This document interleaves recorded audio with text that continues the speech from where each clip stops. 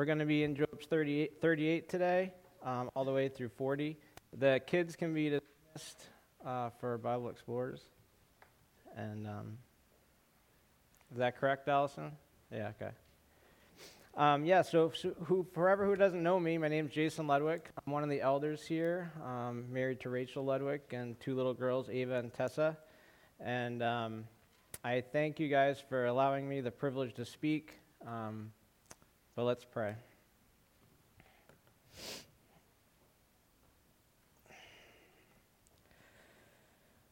Lord, I just thank you so much for your majesty. I thank you for your creation. I thank you for loving us, Lord. I thank you for all that you've blessed us with. I just pray that as I speak, I correctly divide the word of truth, Lord. I pray that this faith family shows me grace. And I just pray that their ears are open and their eyes are open to how big and how majestic you are, Lord. We love you. Amen. All right, so this is not my normal. I'm usually behind a chop saw, so I'm not behind a pulpit, so please give me the benefit of the doubt. So as you guys know, if you're a newcomer here, I don't know, but we've been going through the book of Job, the whole book. So we've been in it for a few months now. Some of you guys may be saying, thank goodness, we're almost at the end. But I thank the elders and the pastors for all the time they've took to just correctly divide this book. It's very hard, but it's also very awe-inspiring. And it just makes you realize the power and majesty of God. Sorry, I got a little cheat sheet. I got to do it. So so I've been given the privilege of studying Job chapters 38 through 41. And we're finally going to but I feel it's important to give a brief overview of the book if you're new here, you've missed a few weeks. For those of you who have been here the whole time, just please bear with me. So you don't have to turn there, but starting in Job chapter 1, we have this man named Job. He's a prosperous farmer living in the land of Oz. He has thousands of sheep, camels, and other livestock, a large family, and many servants. But one day, Satan comes before God and asks him, "Where have you come from?" And Satan replied, "From going to and fro on the earth and walking around it." And the Lord says to Satan, "Have you considered my servant Job? There is none like him on earth, a blameless and upright man who fears God and turns away from evil." Now notice, Satan does not initiate the conversation. God highlighted Job's heart and pointed out Job's integrity. God is telling Satan, you know what? There's a man on the earth that loves me more than his own. There's a man that loves me more than his own, family, his possessions, and his own life. He holds me higher than himself. Friends, can God say that about you? If you're a follower of Christ, Jesus has called you to that devotion. In Luke 14:26, Jesus says this, "If anyone comes to me and does not hate his own father, his mother, his wife, his children, his brothers, and his sisters, yes, even his own life, he cannot be my disciple." This means Christ is placed far above everything else in this world. Please don't neglect your family, but don't neglect your higher mission. The love of family is a law of God, but even love can be self-serving and an excuse not to serve where God leads you. Many people these days just want to say a quick prayer, ask Jesus into their hearts, and that's much easier to do than actually live out the words like Job and the disciples did. So moving on in Job's story, Satan is allowed by God to kill Job's 7 sons. Am I still on? Kind of. Oh, is it because I moved this? Oh. Okay. I'm fine with that. Now I can't move around. All right, so Satan is allowed by God to kill Job's 7 sons, his 3 daughters, as well as all his servants, his lives, and all his livestock. But Job continues to trust God. Now next, Satan asks God to attack Job physically, covering him with painful boils. Job's wife tells him to curse God and die, but Job replies in verse 2:9, "You speak as one of the foolish women would speak. Shall we receive good from God, and shall we not receive evil?" In all of this, Job did not sin with his lips. Now next, we have 3 of Job's close friends who travel to visit to comfort him. Upon seeing him, they can hardly recognize him with all his severe skin infections from the top of his head to the sole of his foot. At first, they just sit silently and grieve for 7 days, but then they begin to tell Job why they think he's suffering with all these tragedies. They tell him that sin caused his suffering, and he should confess his sin and turn to God. But Job maintains his innocence. Now, unable to convince Job of his sin, the 3 men fall silent once again, and at this point, another voice, the young Elihu, enters the debate. And Pastor Pat spoke on him last week. He rebukes Job's 3 friends and is also very angry with Job for justifying himself rather than God. So for 37 chapters, we have not heard God answer one of Job's questions. But please, never mistake God's silence for his absence. Now finally, we're in chapters 38. This is where you just heard the scripture reading from. You can turn there. It's on page 443. And we're going to read Job's 38, 1 through 7. I'll give you guys a minute to turn there.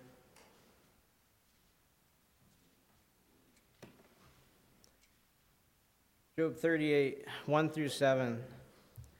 Then the Lord answered Job out of a whirlwind and said, "Who is this that darkens counsel by my words without knowledge? Dress for action like a man, and I will question you, and you make it known to me. Where were you when I laid the foundations of the earth? Tell me if you have understanding. Who determined its measurements? Surely you know. Or who stretched the line upon it? On what were its bases sunk? Or who laid the cornerstone? When the morning stars sang together, and all the sons of God shouted for joy." And for the next 4 chapters, God is going to humble Job with a series of questions, about 50 of them to be exact. Now, we don't have time to read them all, but you heard a lot of them during the scripture reading. So we're finally going to hear God speak to Job, and we're going to get to hear one of the longest portions of God speaking in all of Scripture. Now, God's going to answer all of Job's hard questions, right? Is he going to? No, he doesn't. He actually doesn't answer one of Job's questions. So God uses Job's ignorance of the earth's natural order to reveal his ignorance of God's sovereignty. Job's questions were not the heart of the issue here. Yielding to the will of the Almighty and all-knowing God was. And instead of answering Job in a gentle whisper, God answers in a whirlwind with blinding flashes of lightning and the roaring voice of dark clouds, and says, "Dress for action like a man. I will question you, and you make it known to me." Now, I don't know how you would feel, but if God came to me like that, I'm pretty sure I would be on my knees, which I was one night when I read this exact same chapter, and I'll get into that later. So many of us, including myself at one time, had a small view of God. I'm sure you've heard people say, if I ever have a chance to talk to God, I'm going to give him a piece of my mind. Have you ever heard that before? Well, you know what? Job basically said that in Job 13:15. You guys probably remember this from previous sermons. "Though he slay me, I will hope in him. Yet I will argue my ways to his face." Those are pretty powerful words, Job. I will argue my ways to his face. Faith family, when those in the Bible had a glimpse of God, did they question his motives? Let's take a look at how Isaiah said in Isaiah 6:1. "I saw the Lord sitting on a throne, high and lifted up, and the train of his robe filled the temple. above him stood the seraphim. They each had 6 wings. With 2 they covered their face, and with 2 they covered their feet, and with 2 they flew. And one called to the other and said, Holy, holy, holy is the Lord of hosts. The whole earth is filled with his glory. And the foundations of the threshold shook at the voice of him who called, and the house was filled with smoke. And Isaiah said, Woe is me, for I am lost. I am a man of unclean lips, and I dwell in the midst of a people of unclean lips. Other translations say, I am ruined, or I am a dead man. Now let's look at the Apostle John. This is the apostle that Jesus loved. And when he saw Jesus in his glorified state in Revelations 1:13 through 17. I saw the Son of Man clothed in a long white robe with a golden sash around his chest. The hairs of his head were white, like wool, like snow. His eyes were like flame of fire. His feet were like burnished bronze, refined in a furnace, and his voice was like the roar of many waters. In his right hand he held 7 stars, and from his mouth came a sharp 2-edged sword, and his face was shining like the sun in full strength. When I saw him, I fell at his feet, though dead. That was John. And now Job, which we're going to hear next week, in Job 42, 4 through 6, says this. I had heard of you by the hearing of the ear, but now my eyes have seen you. Therefore I despise myself, and I repent in dust and ashes. Friends, this is how people reacted when they saw God in the Bible. There's no questioning God's motives. If you're taking God casually, I beg you to stop before you meet him someday, when every knee will bow and every tongue will confess that Jesus is King. Proverbs 9:10 says, the fear of the Lord is the beginning of wisdom. Philippians 2:12 says, work out your own salvation with fear and trembling.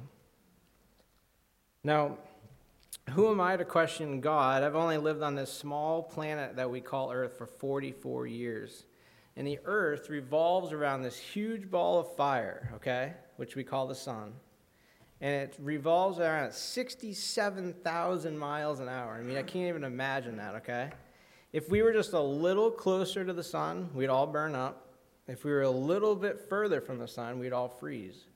But God's placed us in the exact spot for life to exist, okay? For perspective, let's take a look at this picture I brought. Or Wendy got for me. It's going to show a picture of the sun versus the size of the earth. I can't hear me anymore, can you? So we're a speck on that speck. So 1 million Earths can fit inside the sun, okay? When you see this, you're just like blown away because you think how big the earth is. But when you look at it in proportion to the sun, it's so tiny, and the sun is just a tiny planet in the solar system, in the Milky Way galaxy. And there's thousands of galaxies. So I just love that picture because whenever you have any pride, or I have pride, just remember where we are in the universe. We're just a spot on a spot, okay? Right there. So in my 20s, it took me many years to fully grasp how small I was in comparison to God, because I had a small view of him. He was my buddy in the passenger seat. He was not my Lord and Master. Some of you know I've shared my testimony before coming an elder. Knew I should bring these just in case. I grew up in a Christian home with great parents. I went to a Christian school, Laconia Christian, kindergarten through 12th. I went to Gordon College for 4 years, another Christian school. I bought a house at the age of 25 and started working at a carpentry business building lake homes. My motto is work hard, play hard. But little did I know, I was becoming a functioning alcoholic.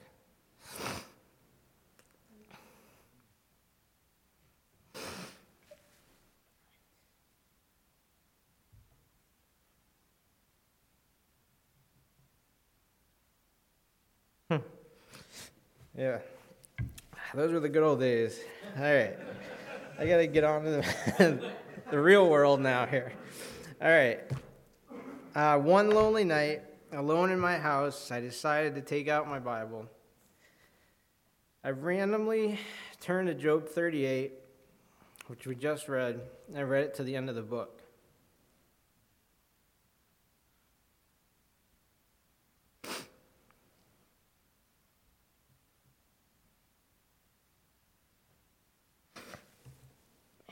You would never know I'm a carpenter. I just got some sawdust in my eye. I still remember that night as clear as day. It was almost like God was speaking to me, and he was saying, "Dress for action like a man. I will question you, and you make it known to me." And all those questions God asked Job ring to my ears, and my proud self fell to my knees.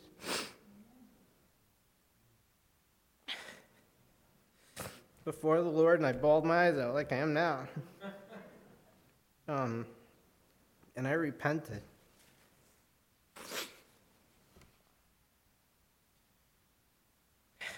God had revealed himself to me through his written word. His might, his power, his sovereignty, and his love was made known to me that night, and he became my Lord and my master. No longer did I have a small view of God. All right. Don't they usually have a glass of water up here when they speak? I didn't, the guest speakers don't get it. No, I'm kidding. I'm joking. Oh, underneath? Oh, wow. 3 bottles. Wow. All right. I am good now. All right. Totally lost my spot here. All right. Now we're back to Job. So if you boil down those 50 questions that God asked Job, I see at least 2 points God wants to make known to Job as well as us, the readers. And the first is God's power is sovereign. The one thing we do know about Job's suffering is that his ultimate purpose was to bring glory to God. God uses Job's suffering to demonstrate his glory to Satan and all the angels. And that's way more important than Job's life working out the way that he planned. Some of you may be saying, well, that's very hard to live with, to endure suffering for his glory. And you would be correct. It's very hard. But that's really the key to a successful life. When we finally grasp that we and all the world were created for God's glory, we start to find a joy and a satisfaction that we've never known before. You will realize it's not your plans working out the way that you want, but it's his plans to make his glory known throughout the earth. Jesus never promised us a pain-free life, but he does promise that if we trust in him, we can experience a deeper and something more satisfying than anything that the world tries to offer us. The second point is God's plans are infinite, way beyond ours. So you got to try to wrap your head around this. I'm trying to remember, is this working or is that working? This working? Okay. So if God's wisdom is so high above our wisdom, and God's power is so high above our power, then wouldn't it make sense there's going to be a lot of things that God might be doing that we don't understand fully? Totally makes sense, right? So I really enjoy science. I was actually a biology major at Gordon College. But when you don't take college seriously enough, you become a carpenter. No, I'm just kidding. I love carpentry, and God has a plan for my life that I had no idea about. And that's not putting down carpenters either. So in chapters 38, verse 31 and 32, God asked Job some questions about the solar system. He says, "Can you hold back the stars? Can you restrain Orion or Pleiades? Can you guide the Great Bear and her cubs?" So most of us have heard of these star formations, Orion and Pleiades, but did you know that Pleiades is around 800 times the size of the sun? So look at the sun and the earth. Pleiades is 800 times the size of the sun, and it stretches out for 15.5 light years. Okay? And by the way, 1 light year is 5.9 trillion miles. So it kind of like boggles the mind. The Great Bear refers to a constellation of large stars in our northern sky, which is 127 times brighter than the sun. Okay, 127 times. Pastor Foos was actually telling me that these 3 constellations are actually high enough in the sky right now that we can see a portion of what God was speaking to Job about. So that's pretty awesome, actually. All right, now let's take a minute and do a little test. I want to see how much higher God's power is than yours. Think about how much power it must have taken to create the known universe. If you look up on a clear night, you're able to see about 6,000 stars. But that's just a tiny fraction of all the stars. In the known universe, the scientists say that there are actually, there's around 200 million trillion stars, okay? Another way of saying that is 200 sextillion. I don't know. I've never heard that word either. Now that sounds like a lot of numbers. I'm going to try to help you wrap your mind around those numbers if you can, all right? Does anyone know what they were doing 1 million seconds ago? Do you know how long 1 million seconds ago was? It was 11 days ago. I don't even remember what I was doing 11 days ago.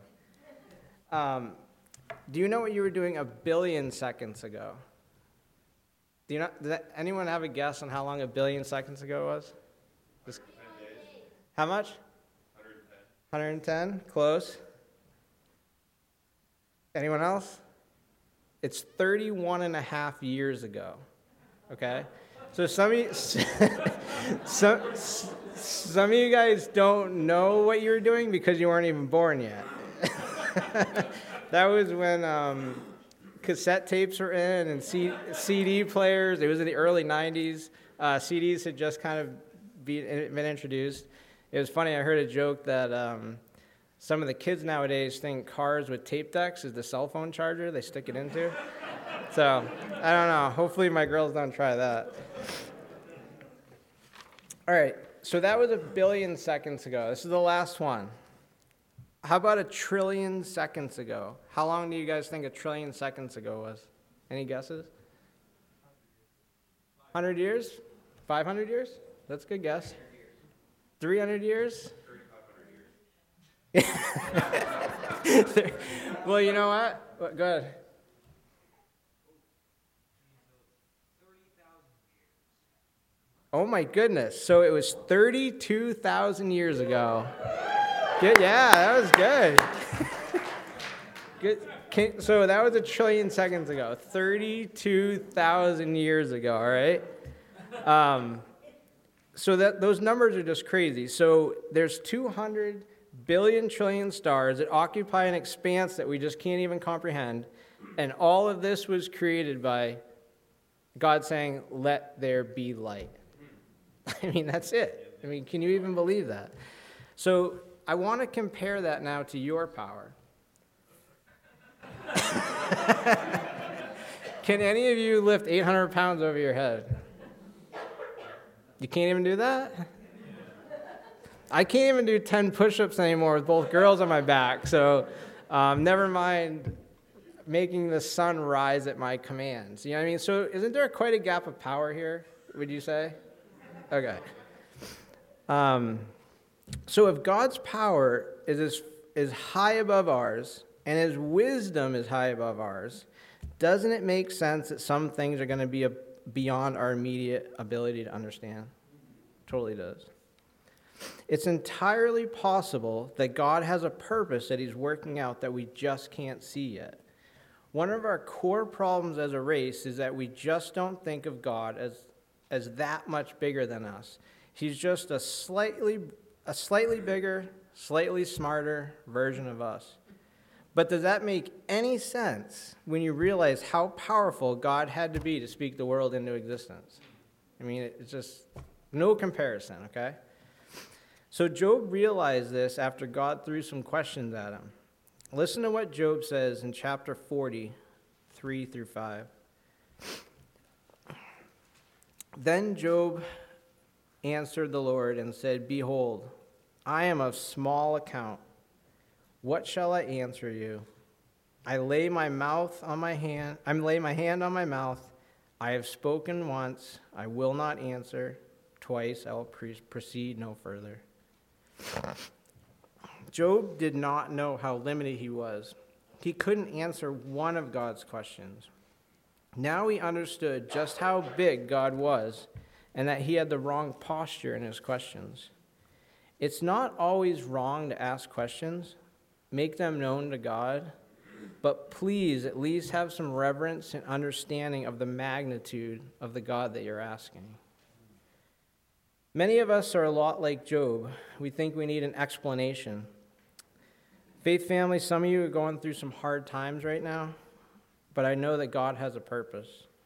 Sometimes suffering can happen just so we stand more in love and awe of God. And that's what we see in Job. Suffering can shape you more to himself and prepare you for the plans that he has for you. You may never understand on this side of eternity, but his purpose is bringing glory to himself. Actually, many of you can probably see some of the good things behind what God was doing in your life during hard times. When you look back, you can see that he was there and he was doing something for his purpose. He was actually doing something good for his benefit. C.S. Lewis said this, quote, "If you think of this world as a place simply intended for our happiness, you will find it quite intolerable. Think of it as a place for training and correction, and it's not that bad." You and I actually know more than Job did because we've seen what Job never saw. We saw a Redeemer come to earth, rise, die, and rise again. And as believers, we know he came to take the punishment that we deserve. So we will never be separated from him again. So yes, we are wounded and sometimes, but he was wounded for us so that we can be eternally healed. His Spirit is always with us, and we'll never have to worry about what he's doing in our lives. Friends, be strong and courageous. Have faith because he stands by our side. And we know this without a doubt because he stood in our place on the cross. So why should we fear about the unknown? We may not know what God is doing in the painful moments, but the cross shows us what our suffering does not mean. It does not mean he has lost his love for us. Because if he did not turn his back on us while we were still sinners, he surely will not turn his back on us now that we are his children. If you're here today and you don't have a personal relationship with the creator of the universe, I ask you to look at this beautiful world through a different lens. That it was all created by someone who loved you, and you are not a random accident of time and chance, as evolution says you are. Consider doing some research and reading the love letter that he gave us, the Bible. Also know that you can reach out to any of the pastors, elders, or any of the believers in the faith family here. We can't give you our salvation, but we can show you, and we'd love to show you and tell you about Christ's love. Life is so short in light of eternity. Please consider these words from Paul in Romans 1:20. "For ever since the world was created, people have seen the earth and sky. Through everything God made, they can clearly see his invisible power and divine nature, so they have no excuse for not knowing God." To conclude, Job wanted an explanation for why he suffered. He never got it. What God gave him instead was a revelation of who he was. And it wasn't until Job saw that he was satisfied. When God finally appeared to Job, Job was so busy repenting, he didn't have time for any other questions. He despised himself and repented in dust and ashes. When you see the beauty and the magnitude of the Creator, you stop asking the why and you start trusting the who. I will end with a quote from Corrie ten Boom, who suffered for years in a Nazi prison camp. Quote, "No pit is so deep that he is not deeper still. With Jesus, even in our darkest moments, the best remains, and the very best is yet to be. Love you, Faith family. Thank you.